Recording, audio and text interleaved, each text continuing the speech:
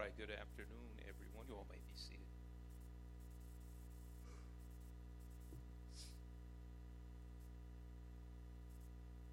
And yes, today is my 51st birthday. And thank you all for the birthday wishes. And you know, to kind of lead into the message on today, I'm looking at Naeem and Imani, and when I was their ages, I used to think 51, there was no reason to live anymore. It's like, I know. It's like, you have no reason to live. Obviously, I feel a lot different about that now. All right, so let's get into the word. The topic for today is which again ties in, a long range view. And our lesson was just jumping all over this message today. Yeah. So I'm going to start. Let's see. Let me pull this up here. Long range view.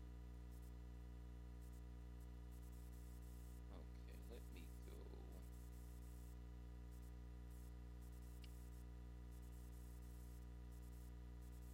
All right. Come on, technology. Now, my text starts with Ecclesiastes 3 and 11, but I'm going to start Ecclesiastes 1 to kind of set the stage here. There's a time for everything. We know this passage. There is a season, a time appointed for everything, and a time for every delight and event or purpose under heaven. A time to be born, a time to die. A time to plant and a time to uproot what is planted. A time to kill and a time to heal. A time to tear down and a time to build up. A time to weep and a time to laugh. A time to mourn and a time to dance. We're talking about dancing this morning. A time to throw away stones and a time to gather stones. A time to embrace and a time to refrain from embracing. A time to search and a time to give up as lost. A time to keep and a time to throw away. A time to tear apart and a time to sew together. A time to keep silent and a time to speak. A time to love and a time to hate. A time for war and a time for peace. What profit is there for the worker for that in which he labors? I have seen the task which God has given to the sons of men with which to occupy themselves. But then Solomon changes gears here. And he starts in verse 11. He has made everything beautiful and appropriate in its time. And this is what got me, and this is going to be the focal point of this message. He has also planted eternity, a sense of divine purpose in the human heart. Listen to this. A mysterious longing which nothing under the sun can satisfy except God. Now, again, at 51, I understand this a lot more than I did at 21. God has planted, and I like this imagery, he has planted eternity. Okay, when we plant something, it has to be watered. It has to be cultivated and fertilized. I can plant something in the ground. If I don't water it, it's not going to come up. So God has he has planted this eternity in our hearts. We got to do something with it. We got to do something with it. But see, all of us have it. Whether we have a relationship with the Lord or not, that eternity is there. The news, I mean, there's been a rash of people who have overdosed on drugs. We have YouTube stars that have made millions of dollars. They either kill themselves, overdose accidentally. That speaks to that eternity that is not satisfied by what they're pursuing. The cosmos, the world system says, just get more money. If you become famous and rich, you got it. But God has planted that eternity in our hearts, and they get the money, and they're like, it's not satisfying. It's not doing it. And they're like, but wait a minute, the money was supposed to do it. And they end up taking their lives. We have, just a few days ago, what was this, Michael Williams, was that his name? Michael K. Williams?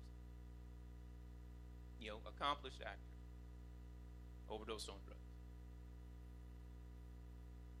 We've had rappers overdose on drugs, 2 or 3 this year. I've grown up listening to some of those rappers. Wealthy, accomplished. But that eternity was not satisfied in their lives. All right. So I want us all to keep that in mind as we go through these other passages here. Now, let me pull up. Go there and there and there. Okay. So let's go to Isaiah 40. Well, actually, I didn't finish reading that passage. He has made everything beautiful and appropriate in its time. He has also planted eternity, a sense of divine purpose. So the question that we're going to revisit when we get to the bottom of this is, what is your divine purpose? What is your divine purpose? He has planted that in the human heart, a mysterious longing which nothing under the sun can satisfy except God. Yet man cannot find out, comprehend, grasp what God has done, his overall plan from the beginning to the end. God has planted that eternity in our hearts, but he doesn't give us the itinerary of how it's going to go. Nope, don't have a program. So we're going through life, we're experiencing trials and challenges and joys, and we're scratching our head through stuff, and we're watching, let's say, children that are acting crazy, or they're doing great. And we're trying to figure things out, and we talked in the lesson this morning, and God wants us to rest and trust in him. God is sovereign. He's in total control. That is unquestioned. But do I believe that? Do I acknowledge that? Do I live right? Do I live that way? God is God. He's in control. He's got it all worked out. But am I acknowledging that in my life the way I live? All right, Isaiah 40, verses 25 through 27. And this is God speaking through Isaiah. To whom then will you compare me, that I would be his equal? Says the Holy One. Lift up your eyes on high and see who has created these heavenly bodies, these stars, these planets. Who created that out there? The one who brings out their host by number, he calls them all by name. It's a lot of names. Now, again, we're going to revisit this a little bit later, but let me throw this out really quickly. Question, how many stars are there in the universe? A lot, yes. In our Milky Way galaxy, it is estimated that there are 100 billion stars in the galaxy. In our galaxy. And there are, right, a guess. And there are infinite galaxies. God has not only created these stars, but he has named every one of them.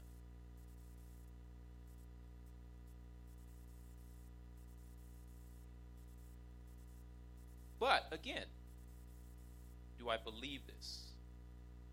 Have I placed my trust in this sovereign, omnipotent, omniscient God who has planted eternity in my heart? All right. Let's see. Again, lift up your eyes on high. I encourage you, if you don't do this often, and it's hard here in LA, but either early in the morning or at night, go outside and look up. Just look up. I was doing, I think I went out to Los Osos High School. I think it was Wednesday morning, and I'm doing my workout, and during a portion of it, I'm laying on my back and I'm looking in the sky. And I believe I saw the Big Dipper. And I said to myself, God, you did that. That reminds me of God's sovereignty, his power. And if he created and named all these stars, I think he can handle my issue. Now, that may not, it probably won't decrease the pain that I experience through that. But I'm learning at 51 years old that God uses that pain to mold me into the image of Christ. Do I like the pain? No, I don't. Do I enjoy the pain? No, I don't. But I am learning I need it. Yesterday we celebrated the 20th anniversary of the 9/11 attacks. And here's another example of eternity planted in our hearts. As we all recall, only Imani and Naima were not here then. They weren't born yet. But we remember what happened with our neighbor. Honestly, around the world, we were all stunned,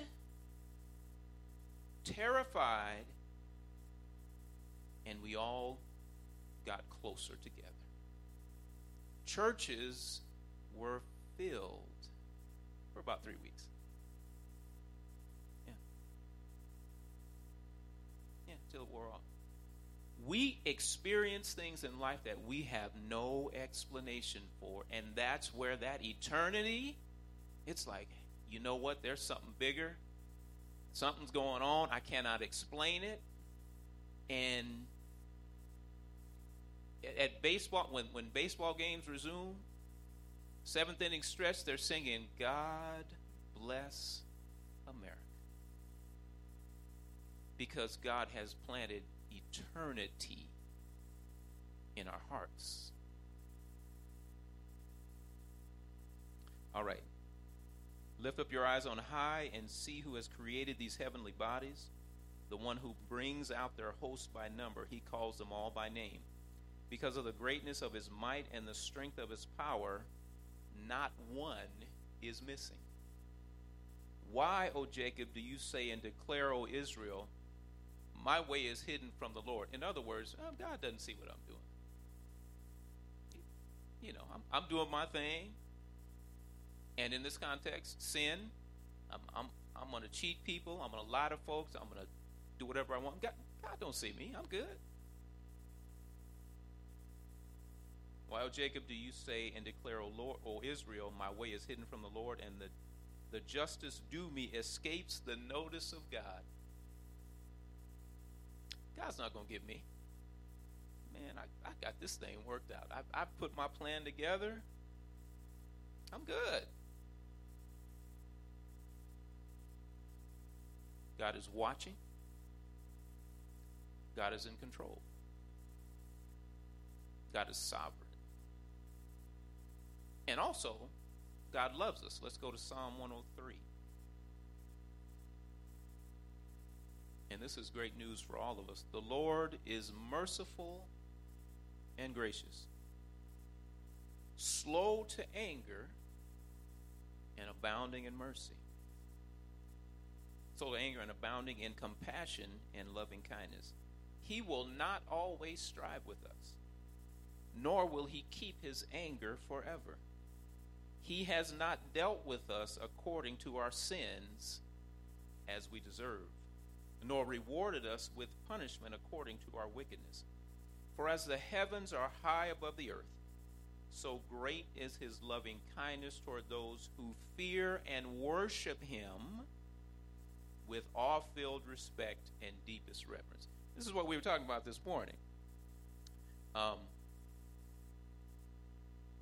We have to be careful as believers, and Pastor Warren was talking about this morning, that we don't devise our own worship system.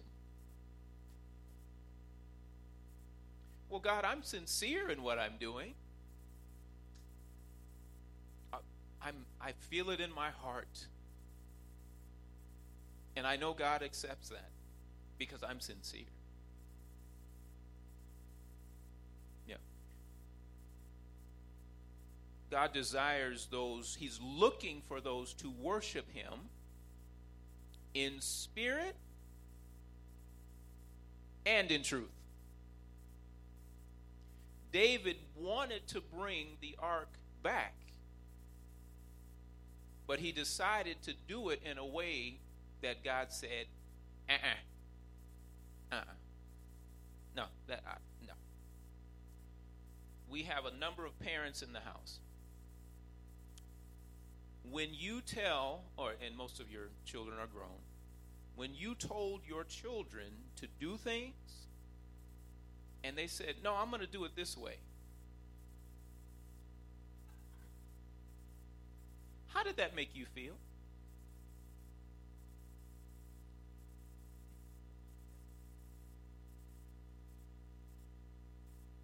You weren't too pleased with that, were you? No, I said do it this way. And if the child decides, no, I'm going to do it another way, there's some consequences because of that. And even bigger than that, it's defiance. It's disobedience.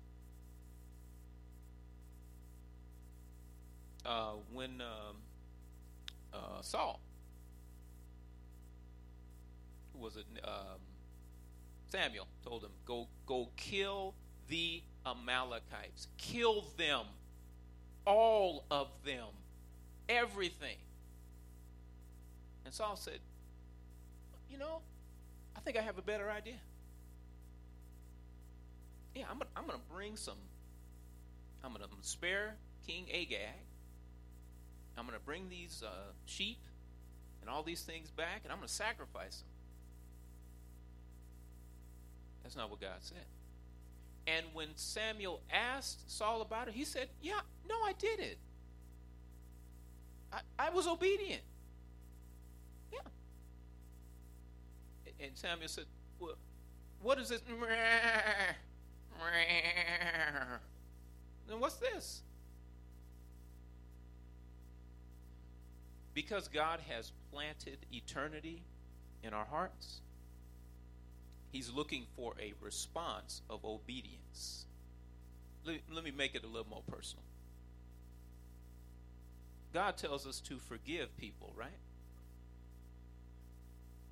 But sometimes we'll say, but God, you don't understand what they did to me. So I'm going to hold on to this. And God, you understand, don't you? Because I'm sincere. Yeah. You know my heart, God. I'm sincere. And really what they did to me was so painful that I just can't let it go. But, God, I love you. Yeah, you know my heart. You know my heart. God says, no, I said forgive them. Because when we look at again, think of, let's say Jesus had decided,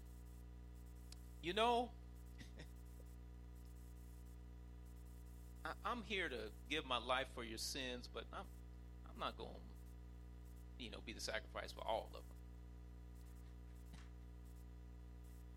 Yeah, I'm just going to be up here for like 35 minutes.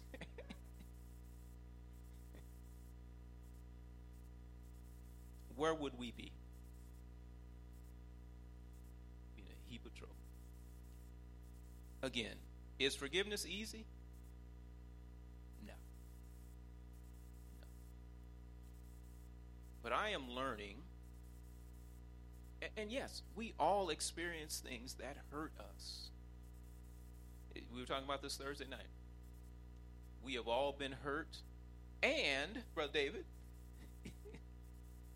we've all hurt some people. All of us have hurt somebody. We have done some things that we will not talk about in this setting. Things that we're ashamed of. And we want people to forgive us, right? All right.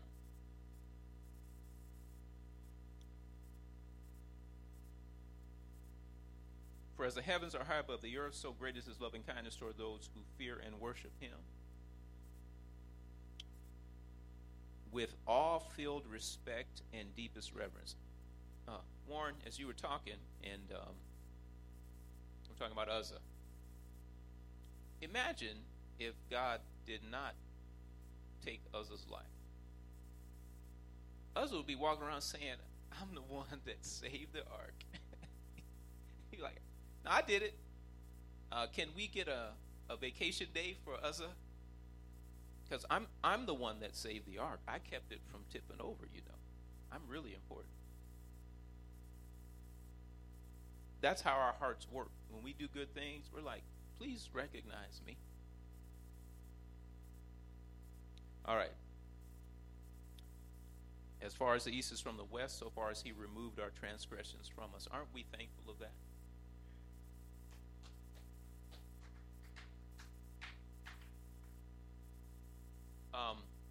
Let me throw this in.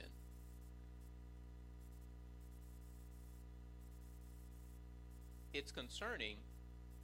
God has said that I've forgiven you when we give it to him. He said, I've forgiven you. I've removed it as far as the east is from the west. But we've all heard people say, yeah, I know God has forgiven me, but I can't forgive myself. Really? Really? So the God of the universe who made the 100 billion times whatever stars has said, I got you. I got you. I've restored you to fellowship with me. The slate is clean. And I'm going to say, but I can't forgive myself.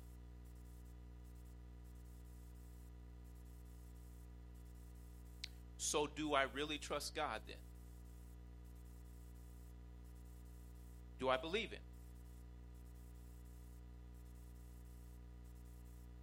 I'm going to let that hang in the air for a little bit. Because we've all heard that, right? People say, and maybe one of us have said that. I can't forgive myself. So when Jesus said, it is finished, what did he mean by that? He said, it's finished, but I need you to do a little more sacrifice for me. I need you to get in $100 line. Right.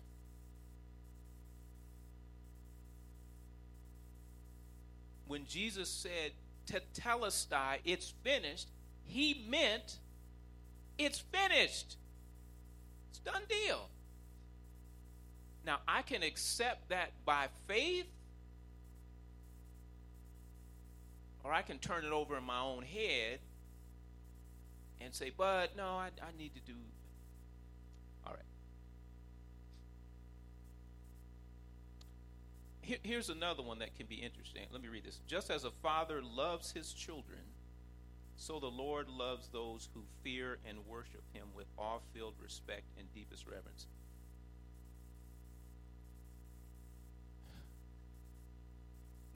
many people do not know how it feels to have a father love them. So when the word says, as a father loves his children, people are like, huh? What? Yeah, I don't get it. Because my father was never around, or he didn't love me, or he abused me. We've all heard stories. I was going to say, I still work in schools, sort of. I'm a sub now.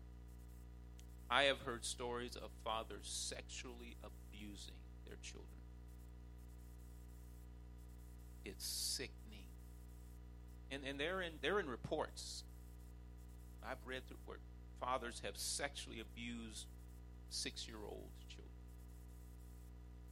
So imagine how that person who's now an adult, when they read this passage, says, as a father loves his children, like, oh.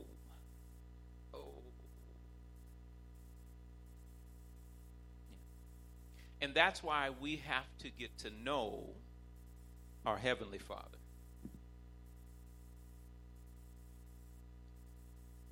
Just as a father loves his children, so the Lord loves those who fear and worship him with awe-filled respect and deepest reverence. For he knows our mortal frame. He knows me. There's a song that says, he knows my name.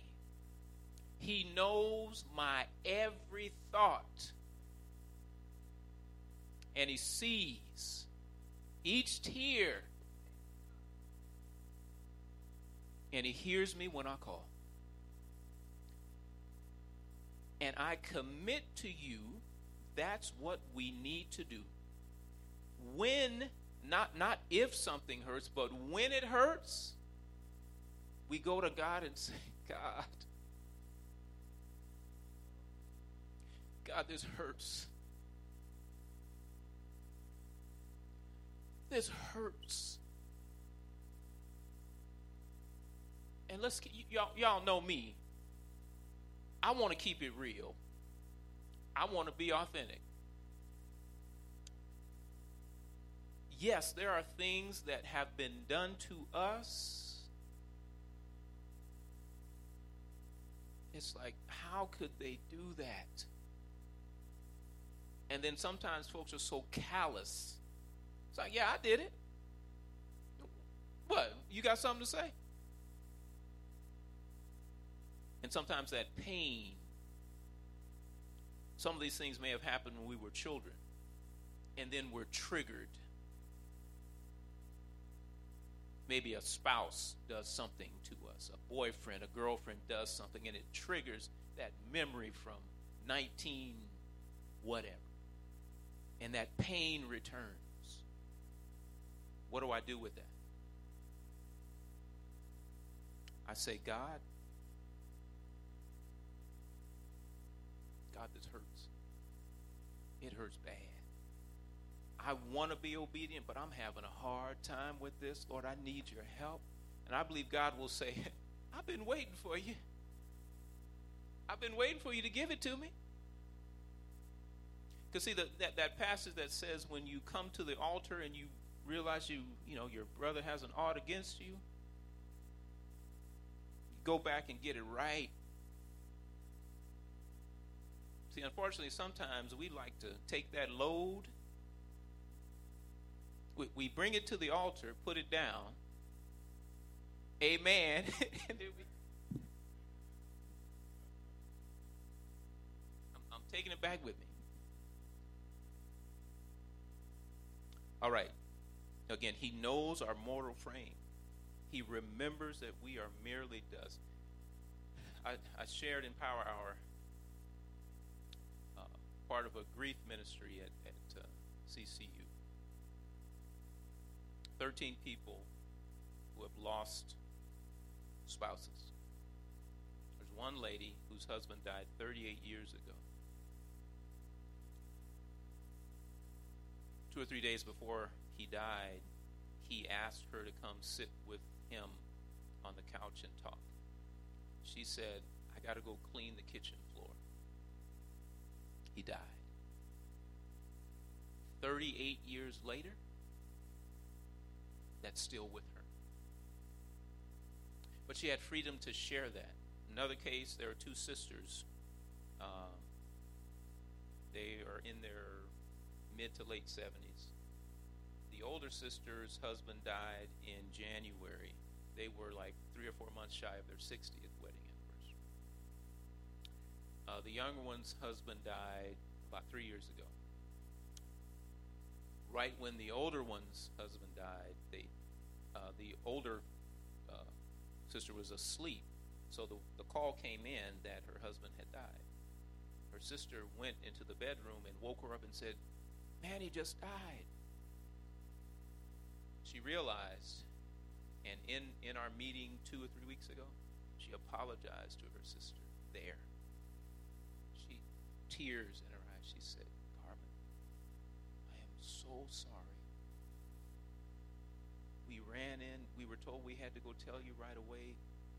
We didn't know what we were doing. I'm so sorry." And the rest of us are sitting there.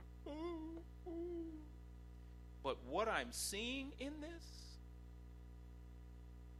healing. What I'm seeing in this is that eternity planted in the heart, where what's really important. See, I've never heard of someone on their deathbed saying, "Hey, how are my investments doing? Did they go up today? How much money am I making?" But you see what our society does, the cosmos, the message it sends us, that it's about money and possessions and degrees and this and that, and that's what's going to make you happy. That's what's going to satisfy you. It makes us feel cool. Yeah, it provides a temporary satisfaction. Yeah. But it's not long lasting. Take it from me, Mr. BMW man, 12 years ago. I enjoyed driving my car, I just didn't like paying for it. All right. Ecclesiastes 5, and this is from the Expanded Bible. "Be careful. Watch your step, your feet, when you go to worship at the temple, the house of God." Listen to this. "It is better to listen than to offer foolish sacrifices without even knowing you are doing wrong." Whoa. Whoa. That takes me to, we know Job and his 3 friends. Everything was fine when they were just there, spending some time with him. But then they started talking. And they were doing their theological... Here's what's really going on, Job. You know what, man, fess up. I know you done something wrong. Because I know that God does not treat people this way. Unless they've done some wrong. Sometimes we just need to stop talking.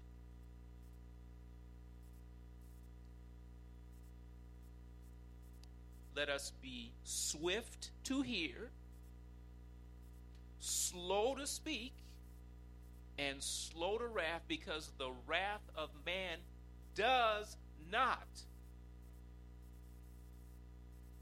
mean the righteousness of God. But sometimes we feel obligated to share our opinions. You need to know how I feel about this matter. I know you. That's why you came to me, right? You wanted me to share my insight. I believe Job said, worthless counselors you are. Worthless counselors you are. I am learning at 51, and again, this is what's happening in this grief ministry. People, I said it in Power Hour this morning. One of the it was actually the older lady who's her sister. She said in the first meeting, she said, I am mad at my husband and I'm mad at God. And I said, I get it. The 2 or 3 months shy of 60 years of marriage, he did everything for her. Everything. And she has Parkinson's. And now he's gone. What I've realized is that God can handle that. He can handle it. Yeah, he can handle it. But what didn't happen was, oh, you shouldn't feel that way. You shouldn't say that. We just sat there because you had a room full of folks. It was like, no, I get it. Wasn't time for counsel right there. It was just time to listen. And that sharing, mental health counselors will call that catharsis, a cleansing. Just get it out. And say there's something else. There, as we saw earlier in Ecclesiastes 3, there's a time to talk. There's a time to be silent. Sometimes we need to get stuff out. Get it out. If I've been holding on to a hurt for 40 years,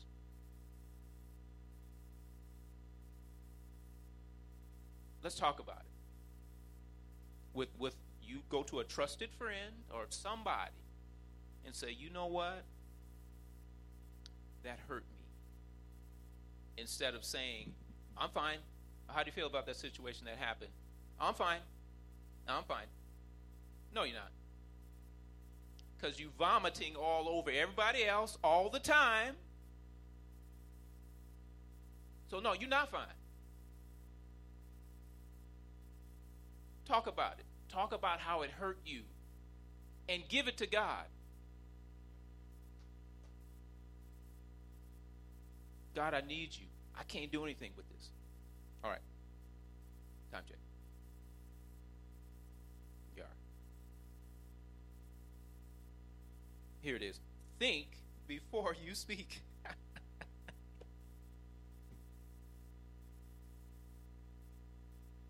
Do not be quick with your mouth and be careful about what you say. Oh, here's one of the comments from one of the people in the ministry. Let's see. It was a guy. He and his wife had been married maybe 6 or 7 years, and he was telling the story to somebody, and she said, "Oh, you guys are only married a short time, so it's not that bad."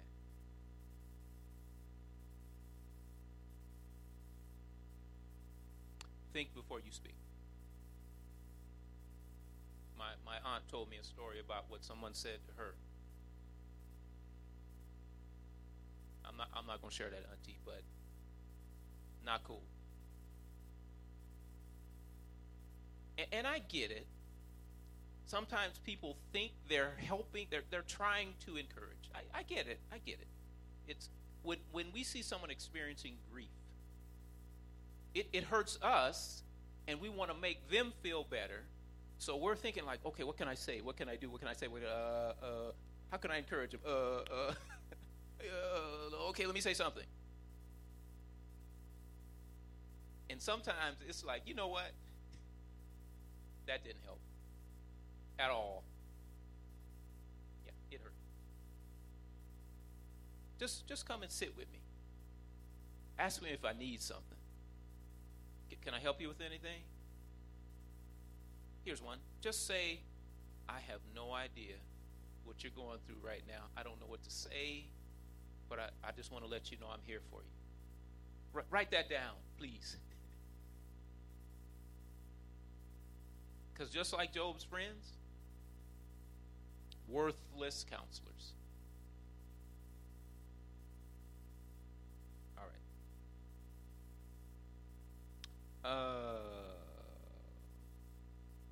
Think before you speak. Do not be quick with your mouth, and be careful about what you say. Do not let your heart rush to utter a word to God. God is in heaven, and you are on earth. So say only a few words to God. Let your words be few. Dreams come from too much worrying or work, and too many words come from foolish people. All right, let's go to Luke 16 and 15. And this is a passage I usually use in the financial stewardship ministry. Thank you. But again, think of it in the context of God planting eternity in our hearts. So he said to them, Jesus said to the scribes and Pharisees, you are the ones who declare yourselves just and upright in the sight of men. But God knows your hearts. He knows your thoughts, your desires, your secrets. For that which is highly esteemed among men is detestable in the sight of God. The word in Greek is delugma, and it means a rotting sacrifice. So although God has planted eternity in my heart, I'm not cultivating that eternity. I'm going to go with the world system and say, no, this is important. I need to, and let me say this, there's nothing wrong with getting a promotion or whatever, or getting a car or house or whatever. But what is important is, what are my motives? Why is that important to me? Is it so people can, Pastor Warren says all the time, sometimes our greatest object of worship is me. In our relationships, I've been reading through a book for a couple of years. It's called The Marriage Builder, but it deals with relationships. In our relationships, we can either minister, we can attempt to minister, or manipulate.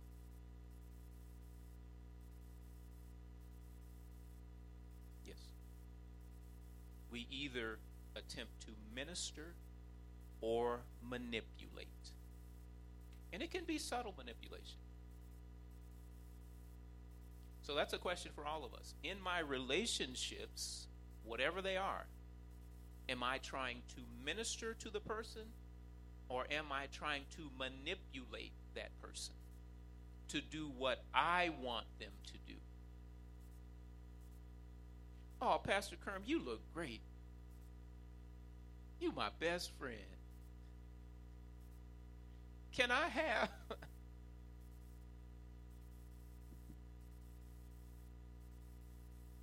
Again, we're talking about eternity planted in our hearts. All right, let me wrap this up. All right. So again, let's examine our motives. Philippians 2, 14 through 16. Listen to this. Do everything without murmuring or questioning the providence of God. Let me read that again. Do everything without murmuring or questioning the providence of God. Let me put some feet on this. We're going through a situation, it's rough, it's hard, it's tough, and I'm grumbling my way through it. Oh, God, I'm so tired of these people. They make me sick. And these people stupid. I'm wasting my time with these people. Tired of this.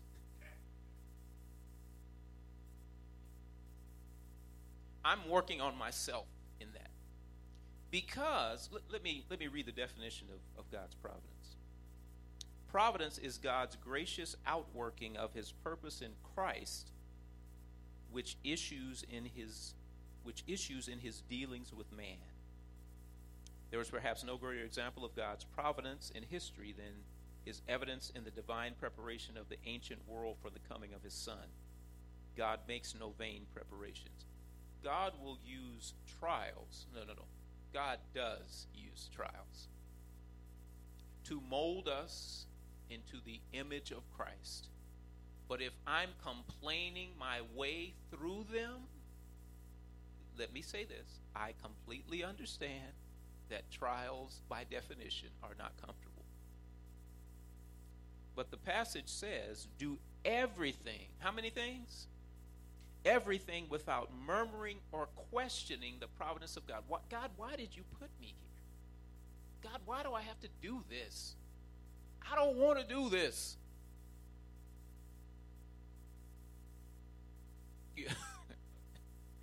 Yeah, and sometimes we get, I ain't going to do it. Do everything without murmuring or questioning the providence of God, so that you may prove yourselves to be blameless and guileless, innocent and uncontaminated, children of God without blemish, in the midst of a morally crooked and spiritually perverted generation, among whom you are seen as bright lights, beacons shining out clearly in the world of darkness, holding out and offering to everyone the word of life, so that in the day of Christ I will have reason to rejoice greatly, because I did not run my race in vain, nor labor without result. Let me put some feet on this. Someone knows that I'm a believer. They see me going through a situation and I'm grumbling and complaining and sarcastic and irritable, and they're looking at me like, huh? So this is what your relationship with God leads to? This is how it works. That's how it goes. We are ambassadors for Christ. You all know around the world, Americans are known as ugly Americans. And you know why that is. Because we go places and act up. I want you to do this for me. I'm an American. I'm important. I'm privileged. I live in the best country in the history of the world. And you little whatever country you're in, you should be privileged I'm here. Do you know that sometimes we do that as Christians? Yeah, spiritual pride. Jesus reserved his harshest criticism for the Pharisees and the scribes, who constantly misrepresented him. I'm important because I'm a child of the King. Just look at me. In fact, you need to cross the street when I walk down, because I'm too holy for you to be near me. Do you know that I've heard people testify that way?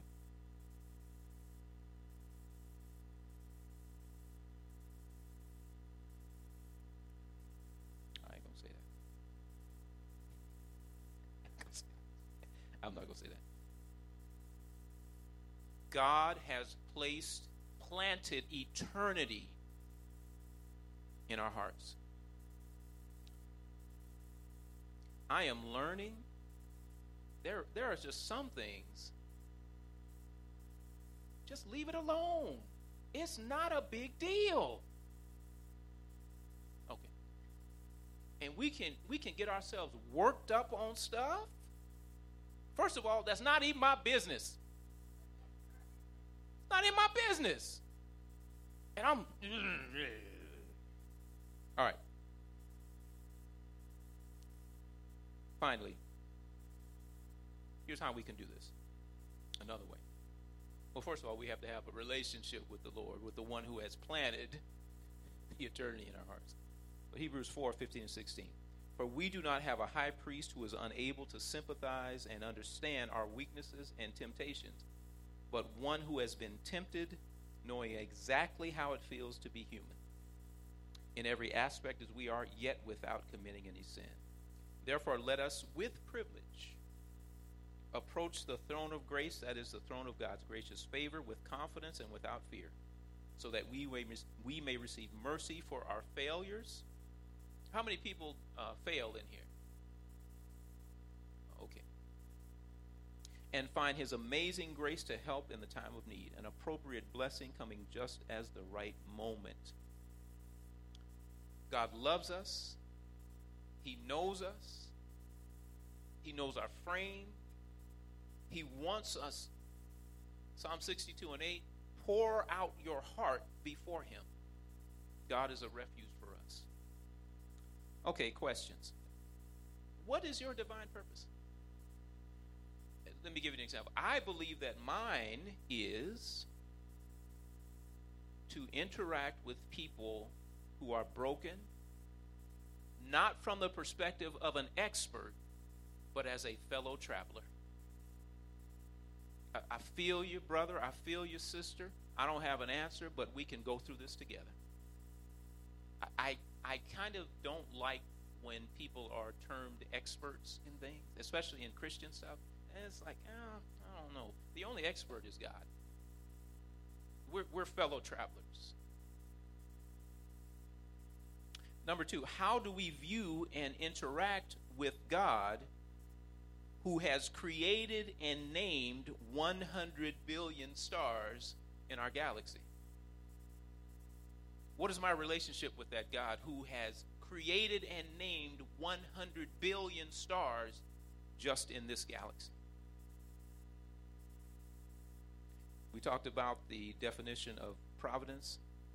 How do we respond to God's providence? When things get rough in my life, how do I respond? Do I jump into complaining? And again, I had a meeting. I was telling Amanda I had a meeting Friday, and the lady was not kind, and I was like, and afterwards I got up and I was talking to one of the ladies. I said, you know what that lady did? And afterwards I said, you know what, you shouldn't have said that. My response should have been, oh, that was a tough meeting, but okay, God, you have a lesson for me to learn.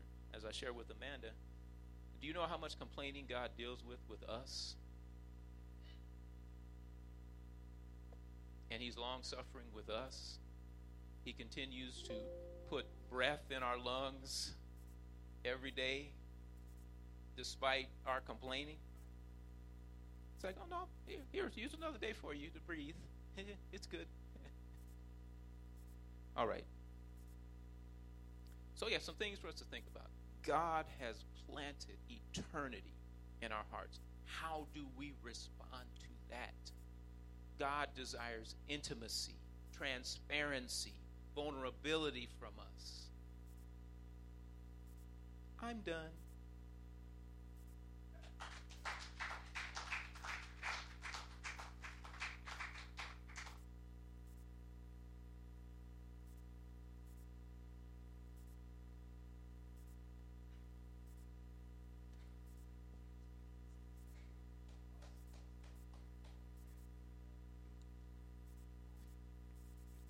Moment,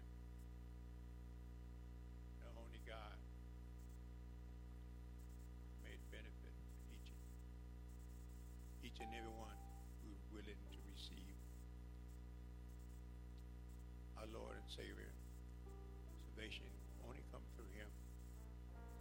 It's rich, it's glorious, and willing to share with whoever choose have a relationship with him.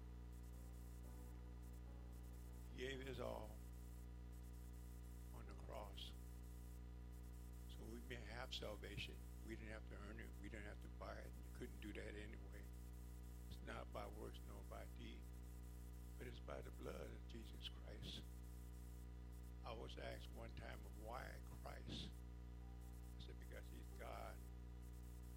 If he's God, why did he die? I said, oh, thank you for asking me. Because we wouldn't have had salvation if he didn't come as a man and died for us so we can have salvation. But scripture tells us salvation comes through Lord Jesus Christ. He was there in the beginning with the Father. He said, let us make man in the image of God.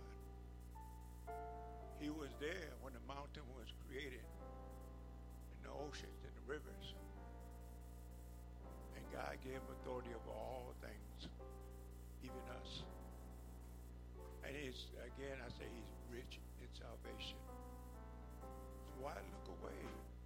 Why pass this opportunity an invitation that the Lord made possible. And only Him can do this. And only Him can give it. And no man can take it once He give it. It's your opportunity. Don't look away, as I did one time before, but look on Christ. He's the only way. He's great at what He do. He's a healer. He's the problem solver. And whatever you need to be done, He can do. But most important, He forgive all sin. No sin is so great that God cannot forgive. None whatsoever. There's no wrong that you could do that He cannot forgive. And all you're asking you to do is receive and believe in Him. What is so hard about that? All you have to do is believe and say, Lord, come into my life. Forgive me for my sin. Let me be part of your family. And Lord, I know you love me. And so I'm asking you, Lord, to continue to be in my walk. That I walk in a way of righteousness so I may be like you. That my light will shine to this world, to the dying world. Oh God, I pray if someone out there, Lord, we know there's someone that needs you, Lord. Oh God, touch their heart. In the name of Jesus, Lord, weaken them, Lord. Let them know that, Lord, you are always there, day or night. You're just a call away. Oh God, bless and save, Lord. In the name of Jesus. Thank you, Lord.